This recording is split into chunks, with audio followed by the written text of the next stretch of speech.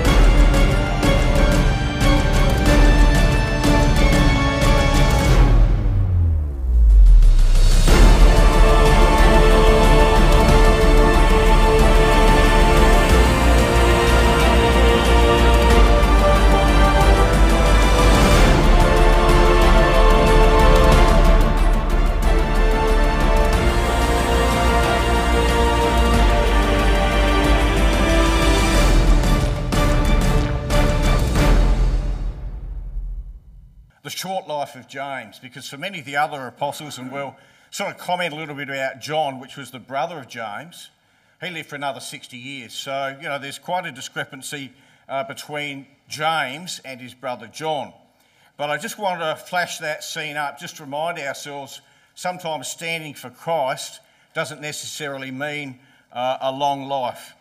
And for James, of course, his life was cut very short. So, one of our little initial points is that it's not the length of service that we give to Christ. Sometimes we look at older brothers and sisters in our ecclesia, and yes, they've been faithful, they've made a good stand, and we think that's where I want to be. Well, you might not get that opportunity because we never know how long life will be. So it's the depth, really, of our love for Christ that we want to capture. And for James, his life was cut very, very short. He's the first apostle, the only apostle, to actually die for Christ in the New Testament. So quite a unique record. So it's not the length of our service, it's the depth of our love for Christ. So we've got a confronting, exhortational point right at the very beginning as we get a snapshot of the life of James. And the lesson for that is don't wait till you're older and fall in love with Jesus Christ. Right? Because for many of us as young people, we're thinking, well, you know what? I'll sort my life out when I'm, 25 or 35 or 45. I'll get things in order. You might not have that time. And this is the important exhortation, I think, of the life of James. And I'm going to refer to a couple of Jameses tonight because there's a number of them in the New Testament, so we really need to sort out, which James we're talking about. But of course, James, the half-brother of the Lord Jesus Christ, in James chapter 4 and verse 15, won't go there, but there's a little comment that he's got. He says we need to do things God willing because what's your life? It's just like a vapour. It comes very quickly and it just evaporates, it passes away. That's his summary of life. When we're young, we don't sort of think that, but I have a list of a number of names of young people whose lives were cut short, who died as teenagers or maybe in their early 20s. I've got that list right against James 4 verse 15 to remind me that, we don't know how long our life is going to be. There are no particular guarantees. And so whether that's sickness or accident, I don't know what's going to happen to you tomorrow, next week, next month. So the immediate exhortation of the life of James is let's get ourselves in order. And we have to deal with the circumstances of life, and we don't always get choices. In your own lives, you don't necessarily have a particular choice as to, who your parents were or who your brothers and sisters were or where you were born, or you might have a physical disability. They're things that we don't get choices about. And there are things in life that we have to deal with. You'll notice here in Acts chapter 12, that was our reading, when you cast your eye across to verse 11, it's quite confronting because James has just lost his life. But when we come to verse 11, Peter gets released. He was put into prison. We didn't read the rest of the chapter, and I'm presuming that you guys sort of know what that chapter is all about. But Peter was released. So we've got some sort of confronting and challenging situation where on one hand James had his life cut short, but of course Peter had his life extended. He was released from prison. Why? How? Is that fair? Is it understandable? Not always. And because we're all different, because we're all unique, we have to be accepting of the different circumstances that we have. Our parents, our ecclesial life, our attributes that we've got, perhaps they're all unique and they're all different. And we have to accept the will of God in our lives. And whether that will be a long life or a short life, we've got to make the most of our life in standing up for Christ. Now, I don't pride myself as a great card gamer, but some of you might play 500. And I always think that's sort of interesting because you get dealt a number of cards, and the point is you've got to play those cards. You can't just throw them down and say, well, I'm not playing the game because it's just not fair. In fact, if you get a handful of 4 or 5s, it's actually quite good because you can save them as there. But, you've got to deal with the cards that you have in your hand, and that's life. And for James, he made the most of whatever cards he had in his life. He used them in a wise way, an accepting way. So God, in his wisdom, deals us certain circumstances in life that we've got to handle. And he wants us to focus, to appreciate with what we have, than looking at everyone else and thinking, well, I don't have that, so it's not fair. So this is an initial thought and an exhortation lesson in the life of James. So the one great benefit that we all have as young people, or whether we're James or whether we're Peter, is the inestimable privilege of knowing God's truth. You know, what a great privilege we had, as Judah mentioned in his prayer. As young people, we can come together in a youth group. Not everyone in the world has the resources that we have. What a great opportunity that we have. What a privilege of knowing God's truth, God's plan, God's moral values are important, God's future, and accepting that whatever the will of God is in our lives, that gives us a great perspective to use these opportunities now. So let's straight away, I only wanted to read 2 verses, so boom, we get that lesson about, what are we going to do with our lives. Now, James is particularly unique because, as I've already said, he's the only apostle in the New Testament whose death is recorded, who died for Christ. I know obviously Stephen was, but he wasn't an apostle, but James certainly was. So here in Acts 12 verse 1, we learn about James, and there's a bit of a time marker. All right, chronologically, we notice in verse 1 it says, now about that time, Herod the king. Now we can put a time marker right on that. This is between AD 41 to 44 because Herod Agrippa I was king from AD 41 to 44. So there's immediate time marker. We can sort of get a bit of a chronology of where we are in the time span. So it's fairly early in the piece. We can imagine, well, obviously James is the younger brother or half-brother of the Lord Jesus Christ. Christ died when, around about AD 30, 33. So James is a little bit younger than that. So he's probably maybe mid-30s, young in my book, maybe old in yours. But, this is the time marker anyway. The record says in verse 1, now about that time. We're going to say, well, what time? So what's really interesting is we've got to wind back to the context of chapter 11 because this is, the time period that the narrative is all about. And when we turn back the page, we'll see, there's a great buzz of excitement going through Jerusalem. Chapter 11 and verse 18 really is the opening of the gates to the Gentiles and the realisation now that Cornelius has come into the truth, that now Gentiles can accept the truth as well. Previously, it was exclusive to the Jews. And now the brethren say in verse 18 of chapter 11, it says, when they heard these things, they held their peace and they glorified God, saying, well, now the Gentiles also can have acceptance for the repentance unto life. And so the gates are now open for Gentiles to be absorbed into the ecclesia. There's going to be a massive preaching effort now that's just going to be spreading all over that area. And verse 19 and verse 20 go on to talk about a scattering of brothers and sisters who are now standing up for Christ, preaching the gospel, opening the gates for the Gentiles to come in. This is the major point of excitement in the record. So there's an explosion now that happens as people go out to stand up for Christ and to preach the gospel.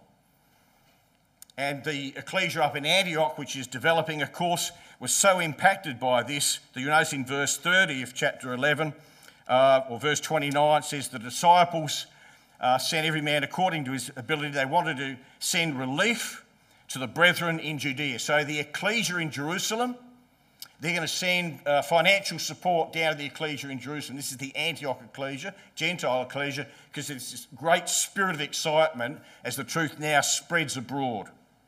And verse 30 says, which they did and sent it to the elders in Jerusalem, by the hands of, now this is important, Barnabas and Saul.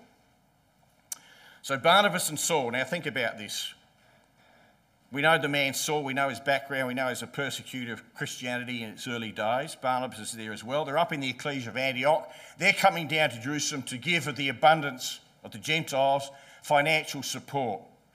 We notice in chapter 12, verse 25, it says, and Barnabas and Saul returned from Jerusalem. So I'm just setting the context. So we know that Saul, or brother Paul, and Barnabas are in Jerusalem, in this place, as they hear the news of James's execution. And particularly when we look at verse 12 of Acts chapter 12, basically the ecclesia, the group, is in the house of Mary, the mother of John Mark. John Mark was related to Barnabas. So they're in the house. Here's this man, well, brother Paul, Barnabas, and the ecclesia is all together in that house, and they're shattered. They're shattered with what's going on. This is unexpected. The gospel had been opened now to Gentiles. They're all excited. Suddenly, James is executed and Peter's put into prison, and he's going to be executed as well. So you can imagine how Saul, brother Paul, felt in Jerusalem amongst the brothers and sisters in that house at that time, because he wrote about his history. He said, I persecuted the ecclesia of God. I imprisoned them. I dragged them off. I ravaged families. So think about how Paul felt when he heard the news of the execution of James. You know, Paul is amongst brothers and sisters who are crying because their beloved brother James has just been beheaded. And they're praying now that Peter might be saved. And the whole ecclesia is confounded and shattered. And right in the midst of them is a brother who once was a brutal persecutor of Christianity. And he's now holding hands with the brothers and sisters, and he's praying with them for the release of Peter. It's like the flip side of the life of the Apostle Paul, isn't it? So here's our second point of thoughtfulness, our challenge. God can do amazing things with our lives. Just looking at this chapter, where Paul was, the execution of James, Peter maybe, they didn't know at this particular time. God can do amazing things with our lives. The death of someone that's near to us, and it might be our own age or maybe someone older, can give us a wake-up call to get serious about life. Now, for some of us, we've lost Uncle Bruce Good a week or two ago. And again, he's obviously an older brother, but, we've got to really seriously think about life. And I say to you young people, you know what? If you're thinking about baptism, go for it. Because the world's got to a certain point now where it's just chaotic on a moral scene, on an environmental scene, on a social scene. It's just chaotic. So if you're going to think about baptism, I say go for it. And if you're baptised already, I say get involved in ecclesial activities. Camps, Sunday school, put your hand up.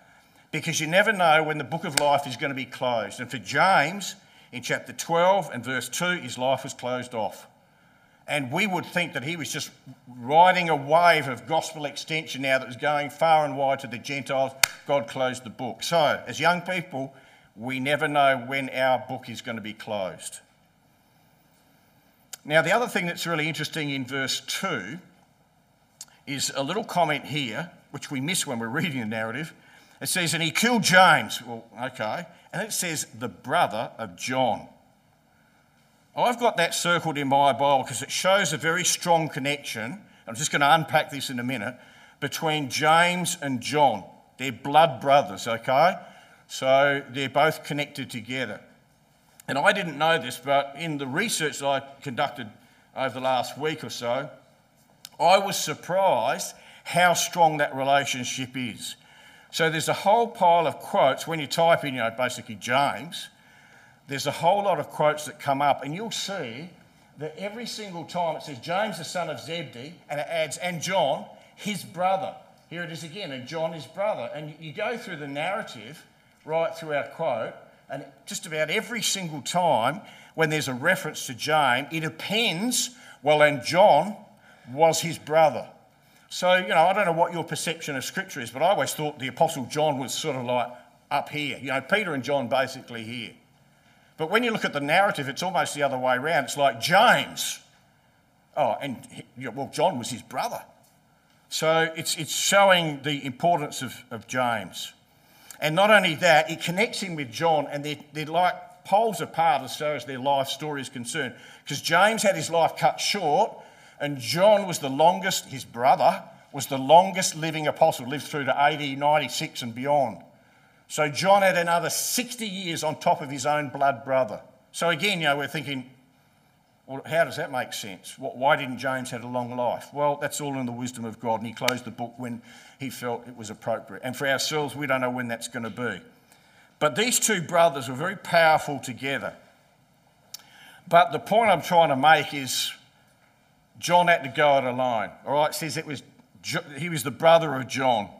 John had to go alone, in a sense, without his brother, who he obviously loved, for another 60 years.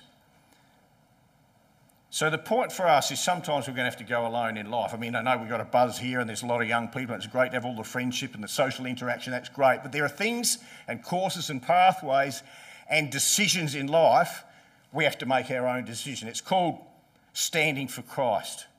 And John had to do that. And he ended up, in some senses, there were times of great loneliness on the island of Patmos. He was alone there.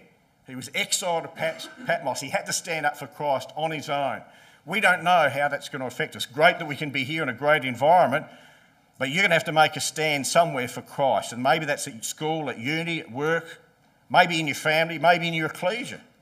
So as individuals, that's where we're at. So, of course, all these quotations talk about selection of friendships, and that's great because, they have a positive impact to us. Good friendship is really good. But I want you to think about who you're close to and what influence they have upon you. For James and for John, they had a good positive influence on each other, and that was to last their lifetime. So close friendships, where are we at with our friendships? Are we choosing wisely? This little comment says you constantly ask yourself these questions. Who am I around? What are they doing to me? What have they got me reading and what have they got me watching? What have they got me saying? Where do they have me going? What do they have me thinking? And most important, what do they have me becoming? Because we do influence each other in our friendships. Then ask yourself the big question, well, is that okay? Am I happy where I'm at? Because your life doesn't get better by chance, it gets better by choice. We've got to make right choices. And here it very clearly says James, and he was the brother of John, blood brothers, spiritual brothers, supportive of each other while they had those opportunities. So John didn't walk away from God saying unfair. When you think about it, these two brothers, imagine John's perspective. He's just seen his own brother executed. He could have thrown everything down and say, if that's life in the truth, not for me, I'm away with it. He didn't do that. He maintained his stand for Christ for another 60 years, and in some senses he was walking, without his other blood brother. So that resolution has to be part of our constitution as well. Well, we notice in the narrative, we'll actually go to verse 3, amazing, of Acts chapter 12, so we're going beyond our reading. Might be a bit confronting. Verse 3 says, because he saw it pleased the Jews, he took Peter. Now, just have a think about this. Herod Agrippa wants to impact the early ecclesia. So he's going to choose the most out there, forthright person and execute them to have an impact on the ecclesia. So James wasn't a behind-the-scenes brother who was very quiet and very timid. Just sort of never said anything. He just tiptoed around life, and Herod said, I'll take that guy because he's the easiest. No, he took the most forthright individual in the ecclesia because he wanted to give a lesson to the Jews. And it's going to please the Jews because he silenced James.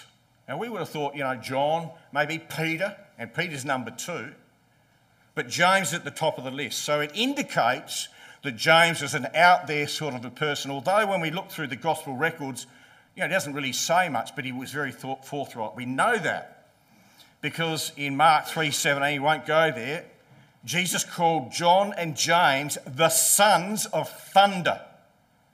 All right? Now, we shifted to a new house about 12 months ago, and there was a storm coming through. We're up just sort of lower hills. There was a storm coming through, and I wandered out the back thinking, I wonder what this will be like, a bit of lightning and stuff. And I remember standing out in the backyard, and there was this amazing flash of lightning, and before I knew it, there was this massive crack of thunder, which just about blew me out of my shoes. It was just absolutely frightening and terrifying. So when Jesus calls them the sons of thunder, he doesn't mean, you're nice guys and quiet and you're polite to everyone. He means they're out there. And they're confronting people. So that's James, who doesn't really say much in the record, but he must have been a very out there sort of person, and John. So these were special people, and I just want to come back to Mark chapter 10 because this will illustrate how forthright James actually was. And again, he's not an apostle that we get many talks about. Plenty of talks about Peter, plenty of talks about John. But when it comes to James, well, we don't really get a lot about, even although he's a very forthright apostle.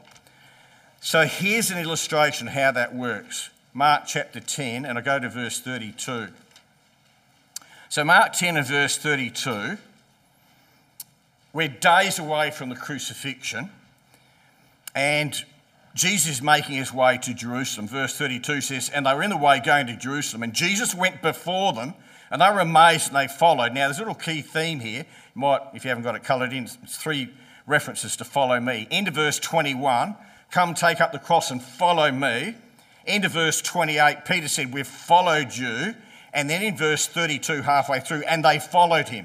So this is the point of the disciples. Jesus was the leader and he's heading to Jerusalem. Now, the disciples know it's not going to be a good outcome when Jesus gets to Jerusalem. So they're going to try and dissuade Jesus from going to Jerusalem. But verse 32 says they're going to Jerusalem and Jesus went before them. Right? He's facing crucifixion. He's not hanging back. He's going before them. And that's why the record says they were amazed and they followed and they were afraid. Now, King James is not really good. What's amazed? What does that mean? So the Greek word is thambio, and it means to stupefy with surprise. The disciples were stupefied. They were amazed. Well, I'm using the word amazed again, which I just said was not appropriate, but they were astounded. The same word is used in verse 24 when Jesus was talking about rich people. Verse 24, the disciples were astonished. It's that word astonished there. Same word is used in Acts 9 verse 6 when Paul's on the way to Damascus and he's thrown on the ground, and the record says, and he, trembling and astonished, said, Lord, what will you have me to do? So we sort of get the gauge that when Paul was on the ground and everything's, going haywire, that he was just thrown completely off balance. And the disciples are like that. They see Jesus heading to Jerusalem. They can't believe it. What's going on? They were filled with alarm. And there's a reason why, and here's another colouring exercise. In verse 33 and 34, look at these action words. Because they knew all about this. Jesus said, the Son of Man, here they come, he's going to be delivered, he's going to be condemned. Verse 34, he's going to be mocked, he's going to be scourged, he's going to be spat upon, he's going to be killed. All right, so, there's a big bunch of action words right in those 2 verses. So the disciples know all this, and they're thinking, we don't want this to happen, but Jesus is heading into Jerusalem. Now, in that context, you'll be thinking, what's the link to James? Well, yes, in that context, verse 35. James and John, the sons of Zebedee, came and they say, Jesus, we want to ask you a question. He says, yeah, okay, what do you want?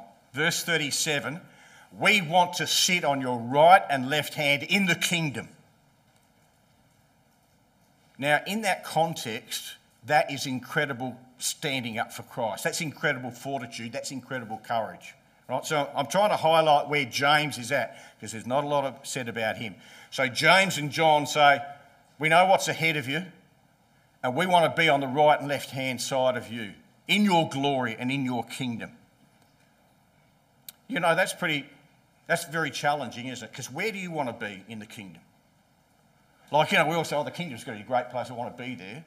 Well, where do you want to be? Do you want to sit on the right and left-hand side of the Lord Jesus Christ? And we say, oh, no, I'm too humble for that. I just want to be, a little doorkeeper or something. I'll be fine with that.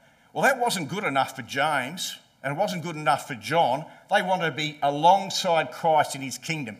Is that some commitment that we could make? Like, is that a bit challenging? Because if you really love someone, you want to be alongside them, right? We marry people because we want to live with them. We want to be with them. So if you really love Jesus Christ, you would want to be with Jesus Christ on his right and his left-hand side. So that's where James and John were in their commitment for Christ. And for James, he had a commitment above and beyond everybody else. He said, look, I know that all these disciples are all faithful, they've been in the kingdom, but we want a special position, and we're going to work towards that. Well, Jesus said, hey, you know what? Verse 38, you don't really know what you're asking.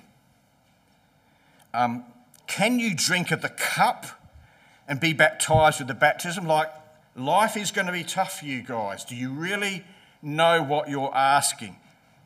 And I love the two words they reply with in verse 39. I got them circled in my Bible. It's the word we can.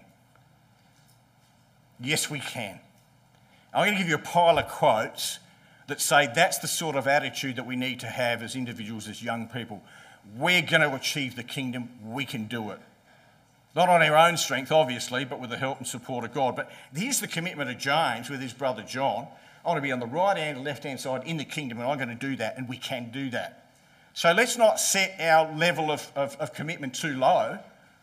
Let's set it that we love Jesus Christ so much, we want to be as close to him as possible in the kingdom, because he's the person, he's the centre of our lives. So we can.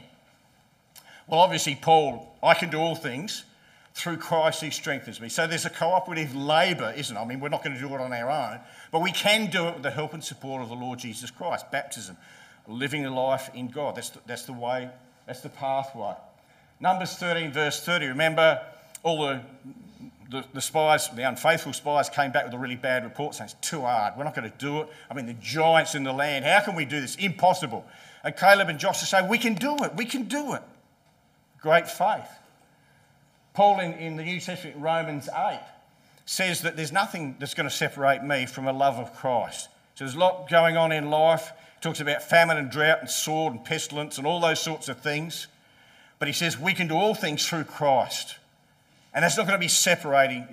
No circumstance in life is going to separate me from my relationship with Christ. Paul in 2 Corinthians 4 says, don't lose heart.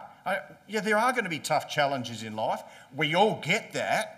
But let's not lose heart because there's a bigger perspective of where we're going in life. So, there's some things that are challenging, but we look beyond that to the things that are unseen. We have a bigger perspective to life than most people. Ephesians 3:20, unto him who's able to do immeasurably more than we ask or imagine. Can you imagine yourself in the kingdom? Of course we do. It's where we want to be. Well, God's going to be able to multiply that above and beyond what we've imagined for ourselves. That's a fantastic quote. It's a real quote. Psalm 27 verse 12, the Lord is my light and salvation. Whom shall I fear? The Lord is the strength of my life. Who am I going to be afraid of? They're going to take my life? No, it's going to be resurrected, and I'm going to be rebuilt into a person that can honour and glorify God for eternity. That's where I want to be. And Isaiah 41 verse 10, don't fear. Yeah, there will be challenges in life. There'll be times when you'll be disappointed in yourself or other people or people around you, but God's going to be with you. I'll strengthen you. I'll help you. I'll uphold you. They're a great set of quotes to put in that little verse 39. We can do it. And this is the level of the faith of James. So, question. Do you have enough faith? Do you have enough commitment for another year? For another 5 years? For another 10 years? For 20 years? For 30 years? Do you have that commitment to faithfully serve the Master if that's your opportunity? A determination to stand up with Christ so that you can be alongside the King of Glory. Well, that's where we've got to be at. That's the level that James sets, and he encourages us in that as well. You notice as well in verse 38, there's a couple of elements there that Christ talks about. He says to these two great brothers, blood brothers, he says, you know what you're asking, because can you drink of the cup and can you be baptised? Now, when you think of these two elements, drinking of the cup is a continuous process, right? You don't just sort of glug it down in one mouthful, normally.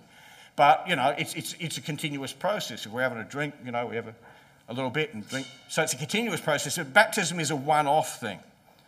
So these two brothers actually fulfilled that. The cup of suffering for John was a very it was a long continual process. And as we said, he ended up AD 96 on the Isle of Patmos. So he was drinking that cup and he fulfilled that and he'll be with Jesus Christ. James, in that sense, had the one-off baptism.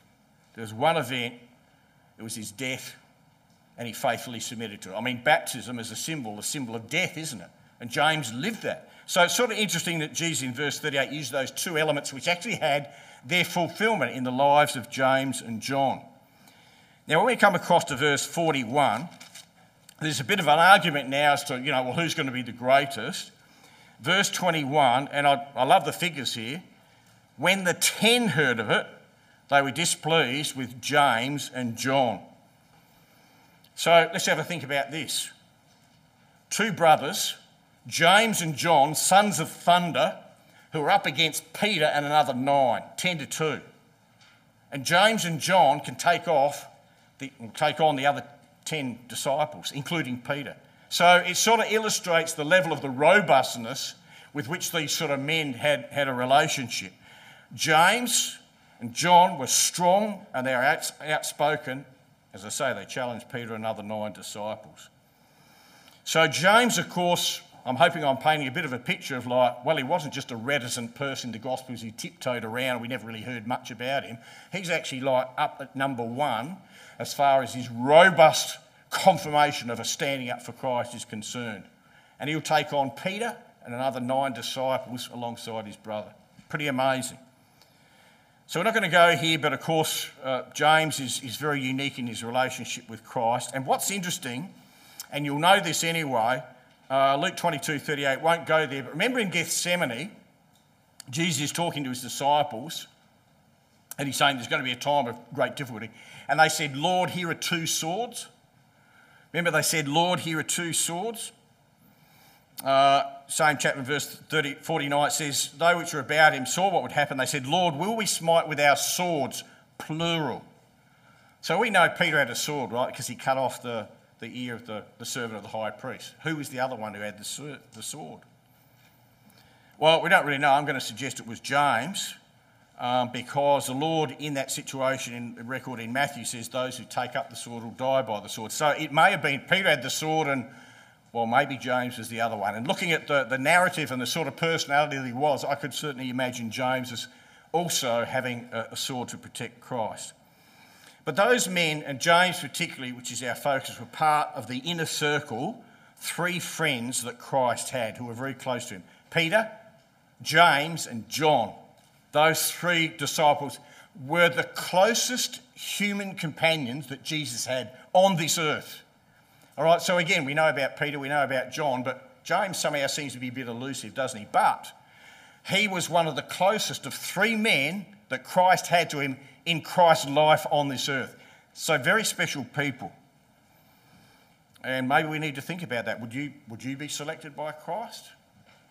Like if Christ was moving about us here, would he account us as a close friend? I mean, this is the level these men were operating at. Jesus resonated with them. And so they were taken into various situations with the Lord Jesus Christ. One writer says this, James was so on fire for God that he disregarded all things human, he achieved unspeakable prowess and was immediately deemed worthy of martyrdom. So that's why Herod Agrippa took him out of the way, because he was leading the pack, we might say. He was very robust in his conversation. So his life, we'll just come back to Acts chapter 12, his life was immediately terminated. And that impressed the Jews. And then, moving on to Peter now. Well, what's going to happen to Peter? So, Acts 12, we already read this record in verse 2. He killed James, the brother of John, with the sword. But have a look at verse 17. Because there's another James that now comes in the record. I think it's quite amazing how God works in the life of the ecclesia. And this is Peter. He turns up at the door. Everyone's astonished. Verse 17. He says, look, I've escaped from prison. Go and show, and now here it comes, James and the brethren. So, this is another James. All right, so we want to talk about this other James because, well, without being too confusing, there's 4 James in the New Testament, okay? So we've just talked about one, which is the son of Zebedee, which was James. Okay, we've got his comment here. His mum was Salome. She was the sister to Jesus' mother, Mary. So there's a little interesting family connection going on here. Then there was another apostle called James the Less, or James the Little. So actually, of the 12 apostles, 2 of them were called James. So, quite amazing. And again, his connection was interesting. He was the son of Mary, the wife of Cleopas, or also Alphaeus, same name. And historians tell us he was the brother of Joseph. So again, another interesting family connection. Then there was a James, the brother of Judas, Thaddeus, or Lebbaeus. Now, that's one person there. He's called by a number of different names. He was, again, an apostle. This is just his brother. Don't know why he's recorded. We know nothing about him, but, he's just mentioned in the scripture. And then this one here that we're talking about here in verse 17. James, the Lord's brother, or the Lord's half-brother. He's the brother of Jude, who wrote the epistle. And being mentioned first, of course, we think he appears to be the eldest in the family of Jesus, his half-brothers. So, there's a number of James. This one particularly here in verse 17 steps into, in a sense, the shoes of James. And as the half-brother, he now takes precedent in the ecclesia and guides it through some very turbulent times.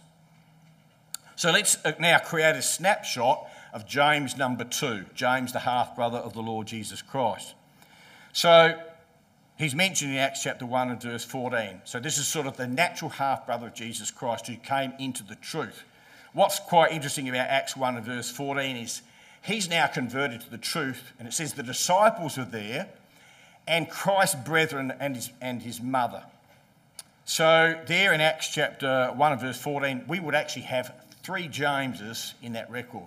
All right, 2 who were the apostles and 1 the half-brother of Jesus Christ. So quite a few James in the record. We've already said that he was converted to Christ. So he's distinguished in 1 Corinthians 15 as not one of the apostles, but he's the half-brother of Christ.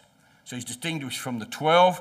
And it says there that Jesus Christ appeared to James, a special personal conversation after his resurrection. You sort of think, well, that's distinctive, that's unique, why would that happen?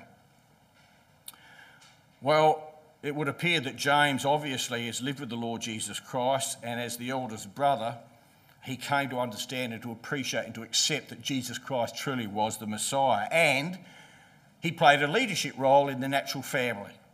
And Christ saw a potential in his other half-brother, had a conversation with him after he was resurrected, and that, of course, was the catalyst for a remarkable change in James, the Lord's brother. And you'll remember back in the gospel records, it talks about a situation where Christ's mother stood with her sons outside and they wanted to have a conversation with Christ because they thought he was getting carried away with his mission work. And so James is amongst that. He was sort of, in a sense, an unbeliever, and now he's gone through a whole conversion process. He's also mentioned as James, the half-brother of Christ, in 1 Corinthians 9 and verse 5, possibly married, because Paul uses him as an example of where we've got the opportunity to work in the service of the truth with our wives, as he says the brethren of Christ do. So there's a reference there. An interesting one in Galatians chapter 1 verse 19. We won't go there, but you'll see on this reference here, it says, and this is Paul talking, I didn't see any of the other apostles except, and he makes a specific mention, I saw James, the half-brother of the Lord. All right, so this is after he'd been in Arabia for 3 years. Paul had been struggling with Christianity, thrown down on his way to Damascus Revelation. He's now spent 3 years in Arabia. He comes back to Jerusalem after 3 years, and he says, I didn't see anyone. But particularly I saw James, the half-brother of the Lord Jesus Christ. Now, why this James? Why did he make a comment about that? Why this special visitation? Because they both went through that process of conversion. All right, so James, the half-brother of Christ, didn't believe that Jesus was the Messiah, but he'd made that transition. And so here's the Apostle Paul, earlier Saul, who never believed that Jesus was the Messiah, and he'd gone through that same process. So they synergised in their life in Christ. They had a similar background. They conversed, they found fellowship, they found connection together. And let's remember, James, the half-brother of Christ, has spent 25 years with Jesus. Growing up, because Jesus' ministry was only, 3.5 years. So James, the half-brother of Christ, had spent more time with Jesus than all of the apostles. Spent 25 years growing up with Christ. So he definitely knew the man. And of course, that conversion process had happened. So there's a conversation that happens between Saul, who converted brother Paul, and James, the half-brother of Christ, and they found they had a similar pattern of life. And maybe you do, maybe that's why we connect with different young people, because we find they've gone through similar experiences and we're sort of on the same wavelength. And so we find some resolution in that. So we see that in this particular circumstance. James, half-brother of the Lord Jesus Christ, had come to terms with his historical background and now moving forward. That's sometimes a challenge for us, particularly as young people, to think, well, you know what, can I ever achieve the kingdom? I'm not sure I can with what I've done in life. It's the weight of historical activity is so burdensome to me. And then we meet someone who may have gone through the same process, but they've moved forward. We think, yeah, I can attach myself to that person because they can help me along the pathway as well. So what else do we know? Snapshot of James. What else do we know? Well, he is fully involved in supporting the Jerusalem ecclesia. It says he transitioned into becoming a pillar in the ecclesia. So again, here's the elder brother of the Lord Jesus Christ, as it were, in the family, eldest now, and he's transitioned into becoming someone solid, someone supportive, as we see, in this reference here, go and tell James, in the ecclesia. And as well as that, of course, in Galatians chapter 2, there he's mentioned as well, with James, Peter and John, who are pillars in the ecclesia. Now that James there is obviously not James the Apostle because he's already dead. So this is James, the half-brother of the Lord Jesus Christ, and was held in great respect. And in Acts 15, James, the half-brother of Christ, was integral to maintaining and bringing on board ecclesial fellowship. So let's just wind back a little bit and think about this for ourselves. James, the half-brother of the Lord Jesus Christ, had transitioned into being a pillar and a supportive and being fully involved in the ecclesia. And that was his primary role. A little bit later on, we're going to go to Acts 15 and have a look at that. But he steps into the shoes of James, who has just lost his life. Now, let's think about ourselves. Sometimes we've got to step into other people's shoes.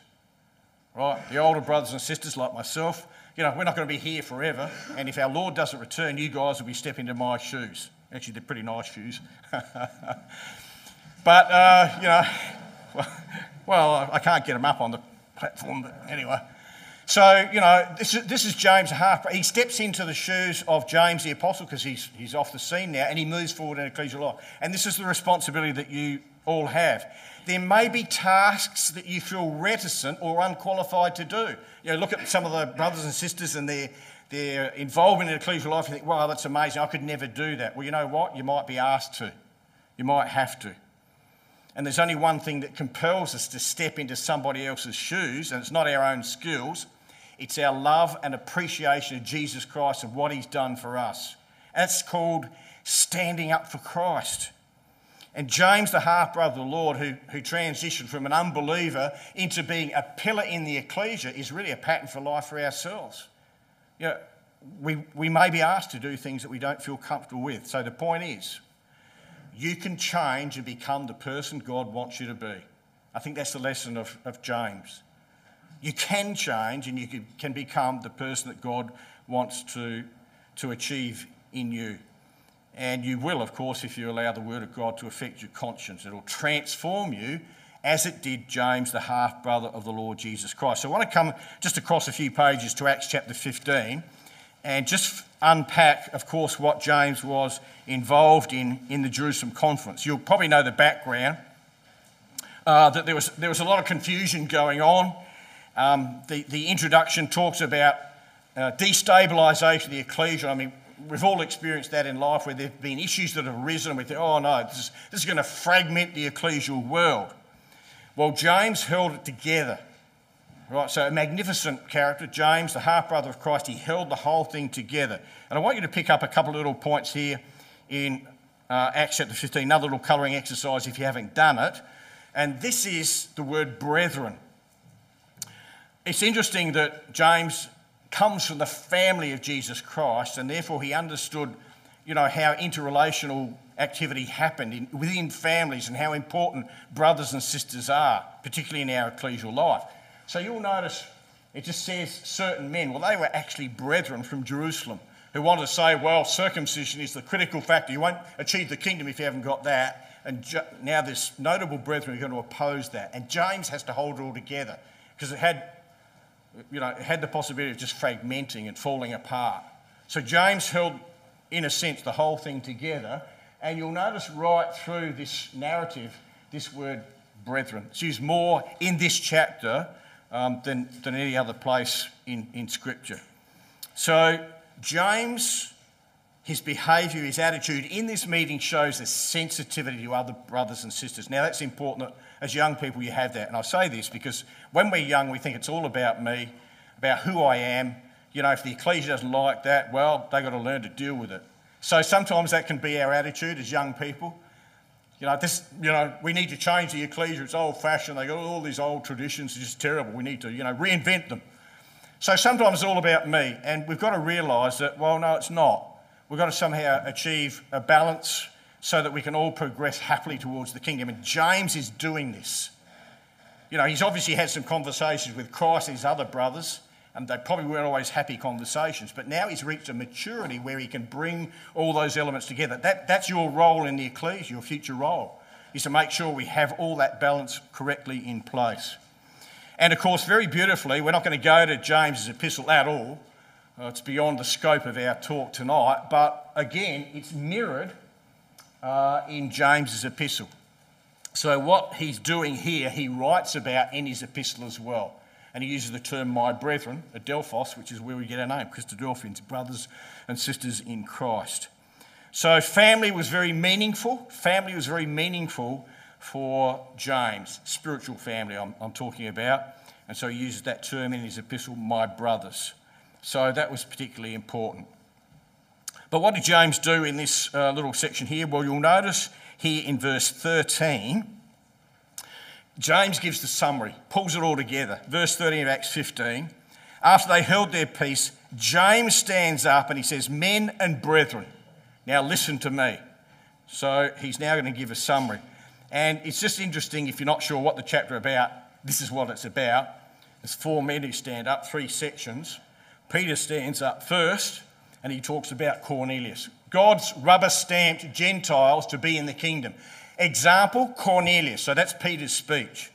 And then Barnabas and Paul stand up and they talk about, well, the present now. We're on mission work in Galatia and there are brothers and sisters coming into the truth. They're Gentiles and God's accepting them. The Holy Spirit gifts have been imparted to them. So they do with the present. And then James brings forward a couple of scriptures from Jeremiah and Amos. He said, well, the Bible says in the future Gentiles will flock to the kingdom. So, obviously he had a deep understanding of what the scriptures were all about. And he could pull it all together in that final meeting. So as far as James is concerned, what a wonderful brother. And in his epistle, he wrote about trial and affliction and how we deal with it. And his words obviously resonated with the activity and the experiences of his own life. And maybe it does with ours as well, because we struggle with things that happen in our lives, don't we? I can't understand it. How come James the Apostle died so quickly when he had so much potential? Well, James, the half-brother of Christ, says, look, brothers and sisters, young people, when all kinds of trials and temptations crowd into your lives, don't resent them as intruders, but welcome them as friends. They're good for us. They change us. Realise that they come to test your faith and produce in you the quality of endurance. And he says, let that process continue till it's fully developed, and you'll be found to be men and women of maturity. So James, of course, later in life wrote that in such a wonderful way. And as well as that, again, we're not going to go through his little epistle, but there's a snapshot. You'll know James talks about faith and how it works. And there's a summary of the 5 chapters. He says it produces, it proves, it points, it promises, and it pleads. All those elements there. So that was from the pen of James, the half-brother of the Lord Jesus Christ. And of course, Jude is the next epistle, who was also a half-brother of Christ, and he writes about that in his epistle as well. There's a little interesting, I'm going to just wrap it up now with a snapshot of what we've talked about tonight, but a little interesting thing about the ossuary of James. So this is the bone box. So, people died, they waited for the flesh to decompose, and they put all their bones in a box. I don't know why. I don't know, just hobby or something or other. But anyway, this is the ossuary of James. Now, it's supposed to be... Now, there's a little bit of dispute about its authenticity. But it discovered about 20 years ago, 2002, I think, and they've done a lot of tests on it. Obviously, the ossuary has come from the time period of Jesus Christ because the writing on there are in Aramaic, and I'm just reading a little paragraph here.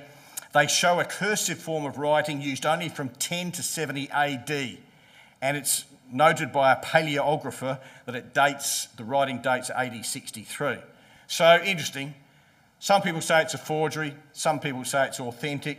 On the inscription here, it's got, reading from right to left, Yaakov or James, son of Joseph and brother of Yeshua Jesus. So, I don't know, is it true or not? Not quite sure. But either way, it's sort of interesting to read about, and there's a lot of scientific testing that they've done on it, and the scientific fields are divided as to whether it's authentic or not. Makes no difference to us. Because there's 2 Jameses we've talked about tonight that are outstanding examples, aren't they? And I want to now finish off with just some questions for ourselves about what we've talked about tonight and how, maybe we need to challenge ourselves. So, James was passionate for Christ and he died for his beliefs. Question, how committed are we to standing up for Christ? Hey, winter, it's cold, I don't want to go to study class Wednesday night. I might be, I've got to get in the car, I might even get wet by a few drops of rain. And then I've got to sit in an air-conditioned hall and thumb up, 3 or 4 Bible quotes. It's terrible. So, James's level of commitment, where do we situate ourselves? Because, we want to be in the kingdom, don't we?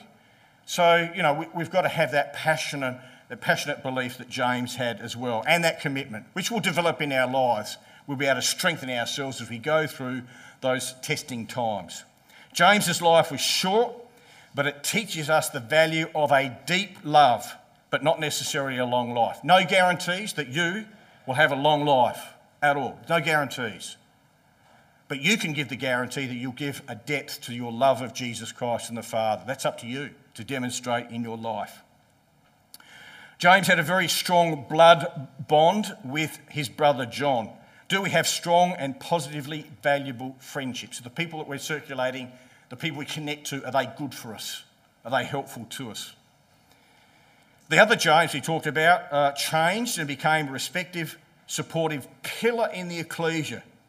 Are you working to become an example of enthusiastic steadfastness? You can do it.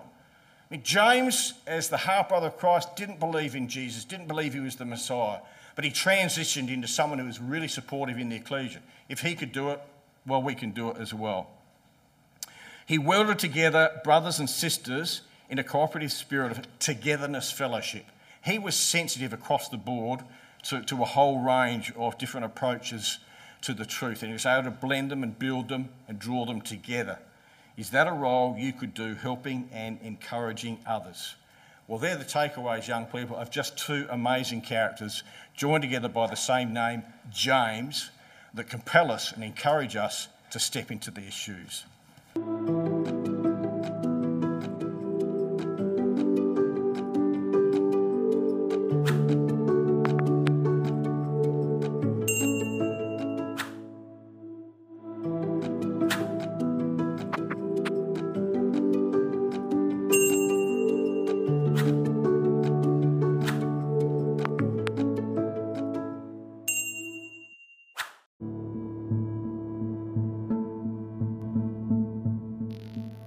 Thank you for joining us. We hope you found the episode helpful.